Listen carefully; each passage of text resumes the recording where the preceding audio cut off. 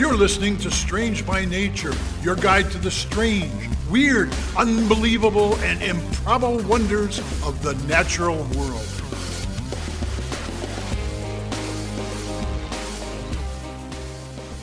Hello, everyone. Thanks for being here today. I am Kirk Mona, and I am joined today by Rachel Ginza and Victoria Thompson. We are all professional naturalists who together have scoured the world for weird and wonderful wonders just to please your mammalian brain's desire for novelty. Isn't that nice? Let's do this. I've got something for you today that is, it is a strange by nature sort of fact here, but also a little bit of a storytelling time that was inspired by Rachel. Oh, no. Does it have to do with the ocean or Australia? It doesn't. It doesn't, in fact. That's amazing. You'll understand. If you listen to some of the previous episodes, you'll understand. So, Many years ago, as a young naturalist, I worked at a place called Warner Nature Center.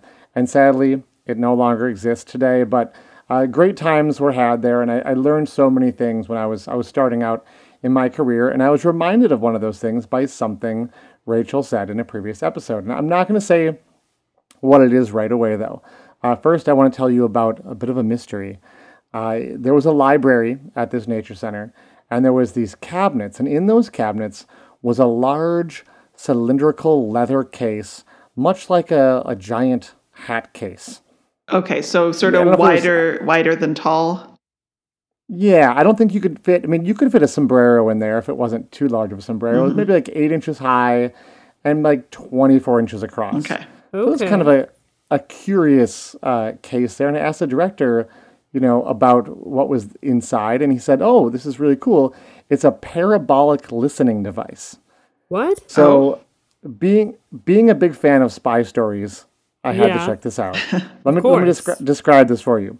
Inside was about a 2-foot around clear plastic dish, like a little mini radar dish.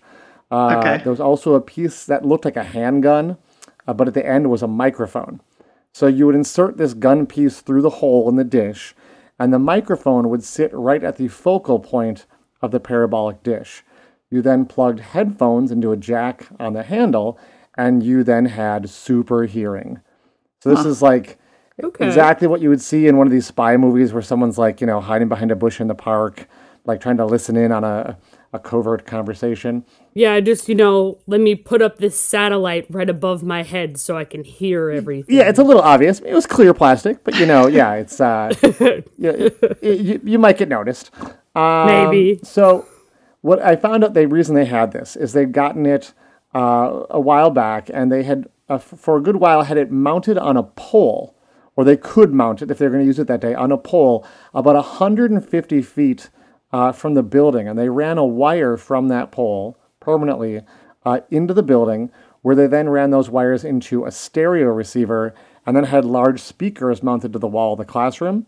So if you were teaching a class about frogs in the spring, you could point this at the pond across the driveway and then go in the classroom and switch on the speakers, and you'd have this amplified sound of the pond in the classroom while you were teaching. That is super cool. That's really fun. Yeah, you can actually point out different frog sounds and whatnot. And I had the same reaction that Victoria did, where I'm like, this is super cool. And I had kind of knew the story about what this was before I took it out of storage. So what I was wondering was, why on earth are we no longer using such a cool piece of tech, right? Absolutely. Well, why would you not? It's there, and it sounds awesome.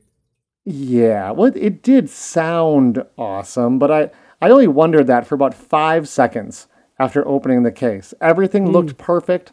The plastic was uncracked. The wires were all there. It had been put away beautifully. It was also clear someone had, just moments before I opened the case, violently puked all over the inside of the case. The stench was overwhelming. But here's the weird thing. There was nothing inside but the device. No one had actually puked in this case. But the smell of vomit was just overpowering when I opened this up, and I promptly put it away. A a few months later, I was working in the wood shop in the same building, making like some sort of prop, like for a summer camp. As you and do, there yes. was the smell again. I could smell this vomit smell, and I'm going, what is going on? And this time, I had a tool in my hand, like a nut driver. Okay. And I sort of like a screwdriver with like a plastic handle and a little metal bit sticking out. And I'm looking at it, and I'm like, could this be like? And I kind of sniffed the handle, and I'm like, oh my God, it's like clear plastic handle. It's like a colored, like a red plastic handle or something like that. Smelled like vomit as well. So luckily for me, being a curious person, the internet already existed way back then. So I asked if anyone else was online and fired up the modem and logged on to the internet at a blazing fast 28.8 bits per second. And what I discovered was that the plastic tool handles and the plastic of the dish were both emitting butyric acid, which is the same substance that I Rachel mentioned with the ginkgo being found in ginkgo seeds. So what's it doing in there, right? These plastics were probably made out of something called CAB or CAB. It's cellulose acetate butyrate, I believe. Basically, to make this sort of plastic, you chemically modify cellulose from wood pulp. So it's actually the plastic is made out of wood, which is very cool. That's so good. And you treat it with this butyric acid, and that's all well and good until the plastic starts to degrade from either like getting wet or being exposed to heat, like being left in a hot cabinet for many years. Mm-hmm. And basically when it starts to degrade, it re-releases the acid, and that acid smells like puke. Vomit. Oh, no. Yeah, pretty nasty. In nature, butyric acid is the smell of puke. Also, it's found in body odor and also rancid butter, all of which are just lovely smells, right? So good. Yeah. That's actually the name of butyric. It actually comes from the word butter. It was discovered by a French chemist. So like one of the esters that is found in butter was kind of how it got its name. There is another place, though, that we come across it, and that is in Parmesan cheese. So it is one of these strong smells in Parmesan cheese, and you're like, wait, hold on. I like Parmesan cheese is delicious, right? Yeah. Have you ever smelled it, though? Yes. Now, when you say you like Parmesan, Rachel, do you like a nice block that you're like shaving off or grinding up, or do you buy like the green can of powdered stuff at the store? I'm buying the stuff in the deli. It's already shaved or whatever, but it's not. It's not the powder in the can. Not the powder. No. Good on you. Good on you. From what I understand, I think the smell is more pronounced in that fake powdered cheese because it's kind of one of the. They may even add it in there, and that's what makes it taste like Parmesan. Whereas it's one of several different compounds found in like a good cheese. So there is a fun thing you can do, a little experiment to do at home. If you want to do a little smell test, get some things that smell like apples and oranges and whatnot and blindfold somebody. Especially if you get some of that powdered Parmesan, is really great. Maybe one of the only good uses for it. And put it in like a little dish or a little canister or something. And blindfold someone and say, now I'm going to have you smell an apple. Can you smell the apple? And they're like, yep. Now I'm going to have you smell the orange. Can you smell that? Yep. And goes, now I'm going to have you smell vomit.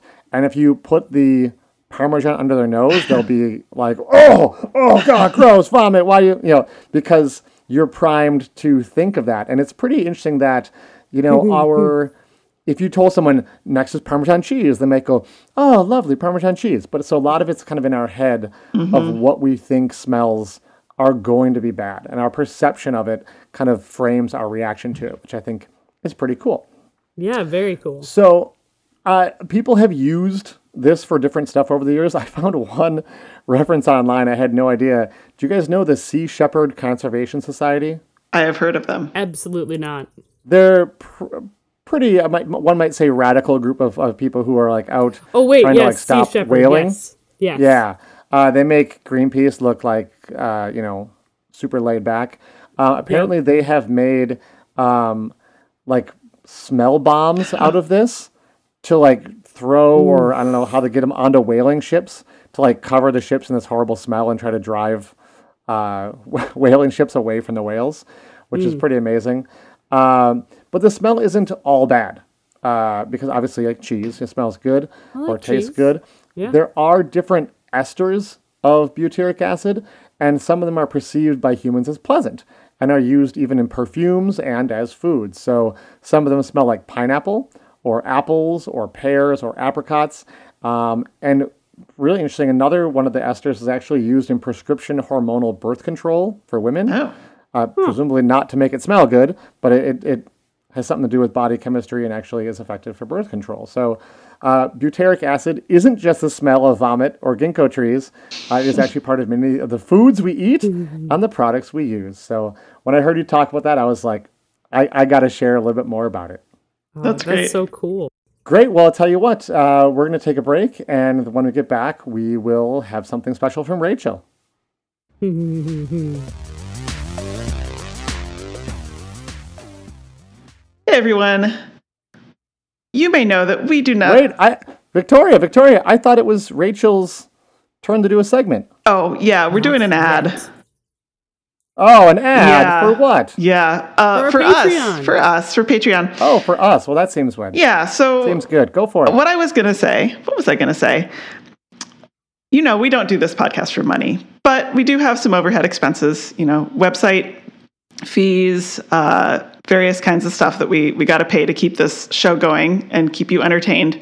But we did start a Patreon a few months ago, and it would be really great if you guys could help us out there.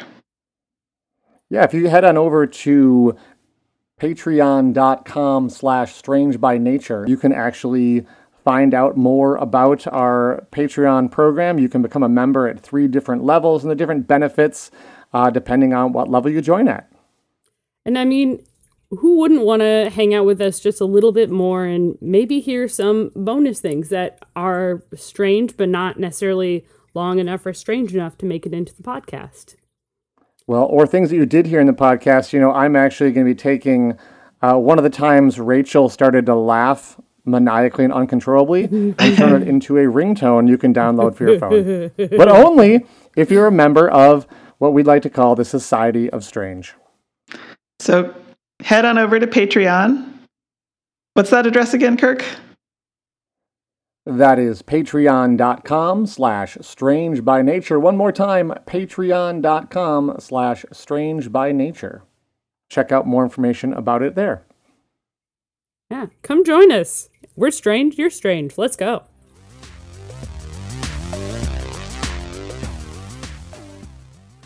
All right, everyone. Thanks for joining us. I realized I did a little math. Scary. There it is. I realized that the next couple episodes that we're going to be recording are actually airing in October. That is correct. And as an October baby, having been born in October, I have to roll with the spooky season. So my topics for the next month or so are going to be in spooky spirits. All right. And we should, a great time to remind people, we do have a Halloween show coming up as well. I've been making plans. I have so many thoughts. Well, you've got like a pre-Halloween treat for us here, Rachel. Is that what I'm hearing? For the next couple of weeks, I'm going to have like some kind of spooky themes going through. I'm really excited. Oh my gosh. So you're just going full Halloween all October. Yes. Go for it. What do you got? Okay. So I thought that to start us off, why not go for a classic? This particular is an animal. Is both a symbol of Halloween and it has a little taste of monster. It is the Desmodus rotundus, also known as the common vampire bat. That's where I thought you might be going. Nice. Yes. It was first described by Western Science in 1810 by a French naturalist with the last name Saint Hilaire. And generally speaking, the common vampire bat is located from southern Mexico all the way down to Argentina and Chile. Okay. Now, this little bat It has this it's a little leaf nose bat, so it has a really flat nose that looks like a scrunched up leaf. And it is about 3.5 inches long with about a 7-inch wingspan. And they weigh anywhere from about 25 to 40 grams, which is a pretty big range. Yeah, but I mean, you said pretty big range. I thought you were going to say it's pretty big, and I'm like, it seems very small to me. That's not. I mean, for those people who don't know, a gram is the weight of 1 cubic centimeter of water, which I'm sure we all know what that feels like, right? Absolutely. No, it's also the weight, incidentally, of 1 large paperclip. So yeah, some of these bats are as light as 25 paperclips. That's really small. It's so small. They are short-haired. They have silver gray hair on their underside with darker hair on its back. It has a really deeply grooved lower lip in order to help bring in blood. Suck your blood. Yes, let us be the vampire we want to be. Oh, we're not going to do the whole thing in this voice, are we? No. Okay, great. So it has a really specialized clawed thumb, and actually, so there are 3 different bats that are 3 vampire bats, actually. Ooh. 1, 2, 3. I'll stop. So it has a clawed thumb, and it actually, one way you can determine the common vampire bat from the other 2 is it has a much longer thumb claw than the other 2. The uncommon vampire bat? They are the hairy-legged vampire bat and the white-winged vampire bat. Okay. I'm just picturing a vampire shaving and stuff. It's fine. Keep and going. They just miss their legs. Yeah, right. It's totally forgot to shave my legs this morning. Go on. So the clawed thumb on the tip of each wing, because a wing is really specialized, like hand or arm for a bat, pretty much, because it's skin that is connected to each of the fingers. So their thumb is the tip part of their wing. Anyway, so that actually helps them to climb onto prey and help them take off from the ground. They have the fewest teeth among any bats. Any guesses how many teeth they have? It's sort of surprising that they don't have too many teeth. They got to have at least 2. You're right. Right. I mean, they're mammals, and mammals, you should have a bunch of teeth. I mean, I'm going to say they have 20. I'm going Kirk, to you're closer. guess very low. I'm going to say 8. Yeah. You're going to say 8? It's 18. Oh, I was close. Mm-hmm. So they have the fewest among bats, which is crazy. Okay. Also, the fact that other bats have more teeth, kind of didn't know about that. Learning always happens when you least expect it. So it's a vampire bat, so it does have really sharp incisors on its upper jaw, and these are always razor sharp. We're at episode, what is this, 35, and Rachel is still doing hand gestures. You know they can't see you, Rachel. I do know this, yes, but it's also really fun to give to you guys, just like sharp incisors. Anyway, okay. Moving on. They stay super sharp because those teeth actually do not have enamel. So they don't have an enamel coating to help protect them. But that's how they stay razor sharp, is because they don't have enamel. It's real weird. I would think that would make them wear down faster. But maybe the wearing down is what keeps them sharp? I think so, yeah. Okay. Interesting. Also unusual for bats, they have excellent eyesight. The better to find you with. Oh, yes. Beat me to it. Yep, there it is. There it is. This is one of 3 bats that are hematophagic, or that they feed exclusively on blood, specifically warm-blooded animals. Surprise, surprise, a vampire bat eats blood. In order to do that, the reason why it's actually really uncommon for especially mammals to eat blood in general is, in order to do that, your body has to figure out how to not overwhelm the kidneys or the bladder, because it's a purely liquid diet, because you can't be peeing all of the time. Mm-hmm. You have to deal with potential iron poisoning. So if you have too much iron, that could be an issue. And you also have to deal with a ton of extra protein that comes in. So those are a lot of challenges that are really tough for a body to get through. So most animals don't do it. And there's a couple different theories out there why the vampire bat has started to do that, but I'm not going to get into those theories very much. Mainly because there's a couple you of also burst into flames if you're in sunlight. Yes. You can be killed by a stake through the heart. Don't like garlic very much. Don't like garlic. Yeah, imagine. So many good Italian dishes you're missing out on. Just gone. You have to count every grain of salt if it's spread in front of you. So that's some of the reasons why it's very uncommon. The common vampire bat actually feeds more on mammals than the other two species. The other two, the hairy-legged and the white-winged vampire bats, they seem to prefer feeding on birds more than mammals.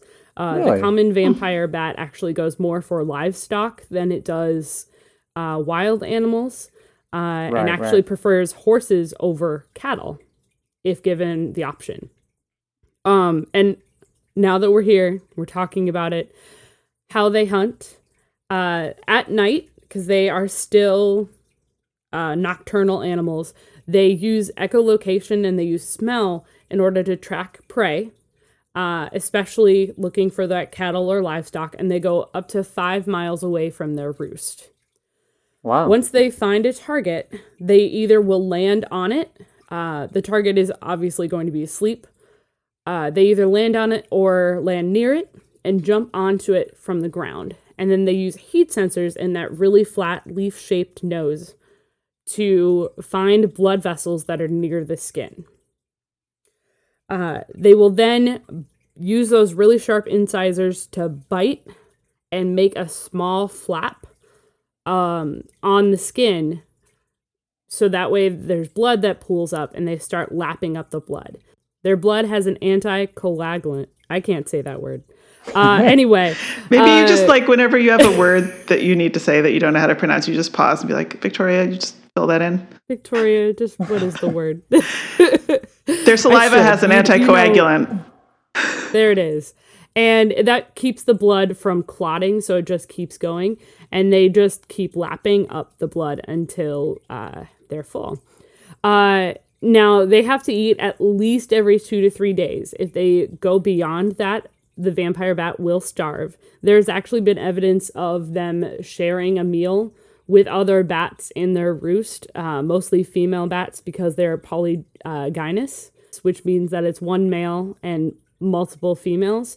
But they all support each other fairly decently, which means that if one maybe hasn't been able to find a meal, they will help each other out and actually regurgitate some blood meal into their friend's mouth, I guess. Tasty. So that way they're sharing. That's what friends are for blood times. Gosh, that's just horrifying. Isn't it just horrifying? Now, if that wasn't weird enough, more recently, scientists have discovered that vampire bats can actually run on the ground. Oh, that's disturbing. Yeah. I bet that looks super weird. It's super weird because most bats have actually lost the ability to maneuver on land very well. Right. Like if they're on the land, they're like stuck. They have to be able to fly off, but that's about it. They can't like walk. But vampire bats actually use their really strong forelimbs. I talked about their thumb claws. There's this pad right underneath it, and it allows the bats to have this weird, like, loping gait. And they use their strong forelimbs in their wings to actually run, and they can run up to 2.5 miles per hour. Which, okay, I mean... So I could get away. Yeah. Yes. I mean, it's not fast, but... it's pretty it's pretty fast for a very small mammal that, generally speaking, you wouldn't expect to be able to run on land. But that's what I have for you in this spooky season. Amazing. Look forward to more for the rest of the month. Of course. We're going to take a break, and when we come back, it'll be Victoria.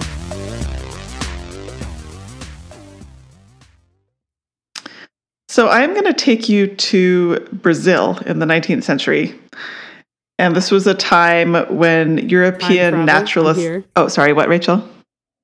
Oh, time travel. Time travel. Here for it. Let's go. Yes.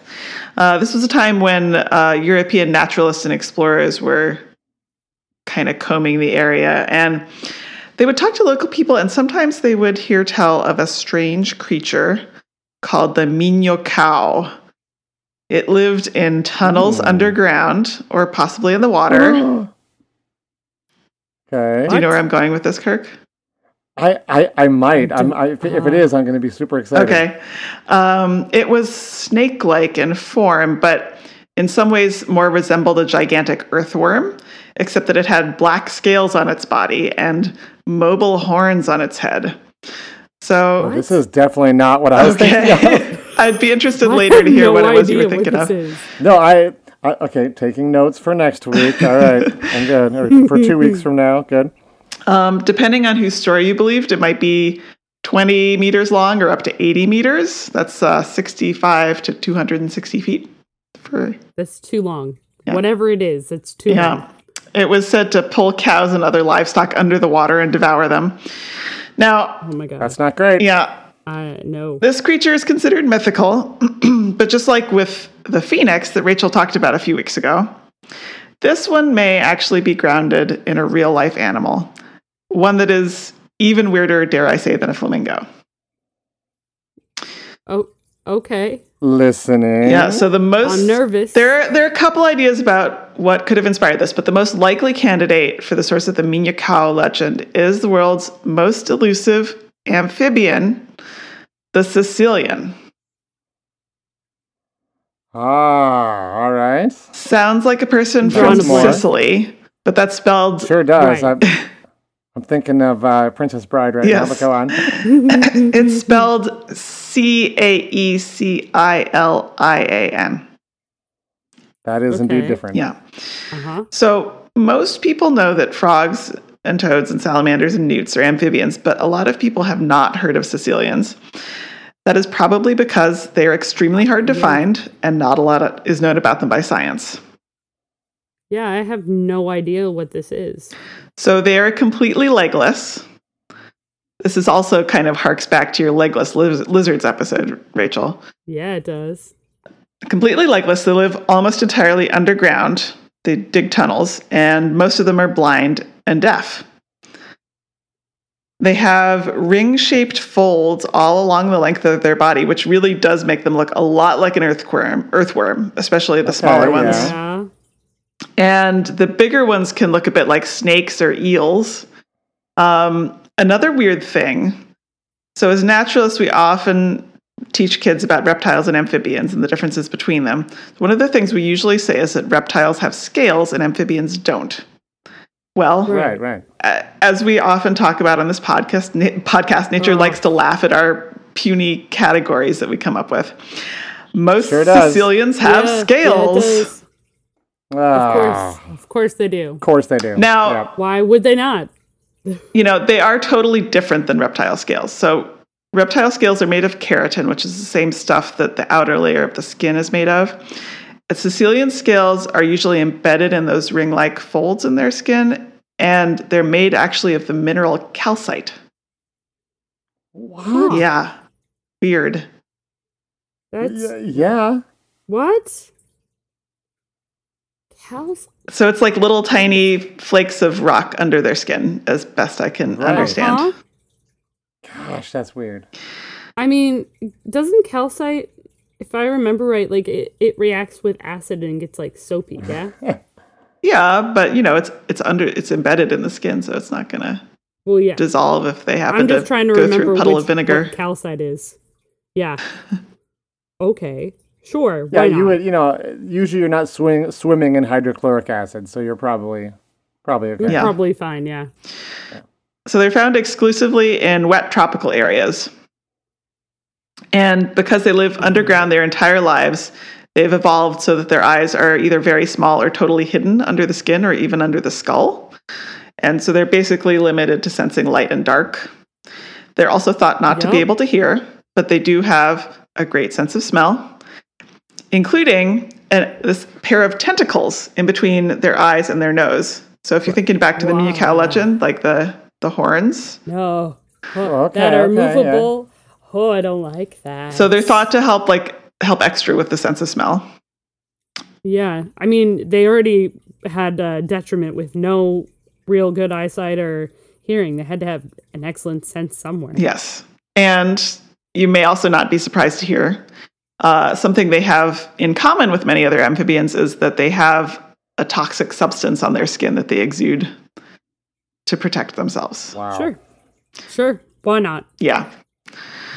They have very strong skulls to help them burrow through the soil, and they have many sharp teeth. And they're thought to eat earthworms and other underground invertebrates to the extent that scientists can even figure out what they eat, which is not all that much. Yeah. But how big are these? Well, I'm getting there. Okay. I'll get there. I'm picturing this really long thing that's still horrifying, by the way. Before I get to the length, I want to talk about something else that's pretty strange, which is that all of them use internal fertilization, which some other amphibians do, but not most of them. And about 75% of caecilians actually give birth to live young. Okay. Now, there are a handful of frog and salamander species that do this, but they're pretty rare. Most amphibians just lay their eggs in the freshwater, right? Right. And the tadpoles hatch out. But caecilians that have live young, basically the eggs hatch inside the mother's oviduct. And then the way they survive is they have these special teeth, and they scrape cells off the lining of the oviduct and eat them. Yum. Yikes. Oh, but it gets more special. So painful. Okay. So even for the... Let me pick my jaw off the floor. Oh my gosh. Even for the egg-laying species, actually there's maternal care. So this is also somewhat unusual for amphibians. So they guard the eggs. And then there is one egg-laying species that feeds its young after they hatch with a special layer of fatty skin on the outside of the mother's body, which again, the young scrape off with their teeth. Oh, what? You should have saved this for the Halloween episode. My gosh. And some species are born as larvae, like a tadpole, but some have already metamorphosed to the adult form by the time they hatch, although little bitty. And the eggs and larvae are not usually laid directly in the water. They're usually laid in damp soil that's kind of near water. And so larvae do not even spend all their lives in the water, which is also strange for amphibians. Yeah. Right. So, with some of these descriptions, you can maybe see how the legend of the Minyu cow does resemble a caecilian. You've got the scales, the tentacles, the burrowing underground. Our real hang-up is, as you mentioned, Kirk, the size. So the smallest species are, in fact, the size of worms. So you could easily mistake a caecilian for a worm. The largest ones... Okay. I would say only get to 1.5 meters. That's about 5 feet. That is still very long. But it is not 80 meters or even 20 meters. Well, and not like going to take down livestock or something. No. So, this could be just exaggeration, the way happens. Or, there's a possibility that it could have been a now extinct or even undiscovered larger species of caecilian. Who knows? Sure. Horrifying. Sure. Am I longer than a caecilian? A little bit. You got a couple inches on a caecilian. I'll take it. I mean, Rachel's more than 1.5 meters tall. Yeah. Yes. Probably. I'm not probably. I'm not good with the metric system. I'm working on it. Yeah, you're right, Kirk. Actually, so it said 1.5 meters, parentheses 5 feet, but 1.5 meters is less than 5 feet, isn't it? Not that much. It's 4.9. Okay. Pretty close. But Rachel is still more than 4.9 feet. Not that the listeners really care about Rachel's exact height. No. But hey, it's fun. But it is our standard unit of measure on the show, yes. so they are slightly less than one Rachel. I would like to say I found out you were wrong, Kirk. I am I bigger than the giant armadillo. I heard about this. Yes, you are bigger than a giant armadillo. Victory anyway, in our time. Continue, Victoria. Well, and that's all I have about Sicilians for you today. It's horrifying. I want to see so many pictures of what a Sicilian looks like if they are available. Well, it's CAECILIAN. That's correct. Into the image search, and you can see all the pictures you want. Excellent. I'm going to do that because this is horrifying in my brain right now. And we will Thank you, Victoria. talk to you next week. You're welcome. Yeah, thanks. Yeah. Bye, everyone. Thanks, everyone. Bye. Thanks, everyone, for listening to today's show. Be sure to subscribe. New episodes drop every Wednesday, and we love sharing this strange world with all of our listeners. If you would be so kind as to leave us a 5-star review, that would be great. It lets other lovers of the strange discover the show. You can reach out to us on social media by searching for Strange by Nature Podcast on Twitter, Facebook, and Instagram. You can send us an email as well. Our address is contact@strangebynaturepodcast.com. If you want more information about the show, you can also check out our website, which is strangebynaturepodcast.com. Until next week, get outside, stay curious, and embrace the strange.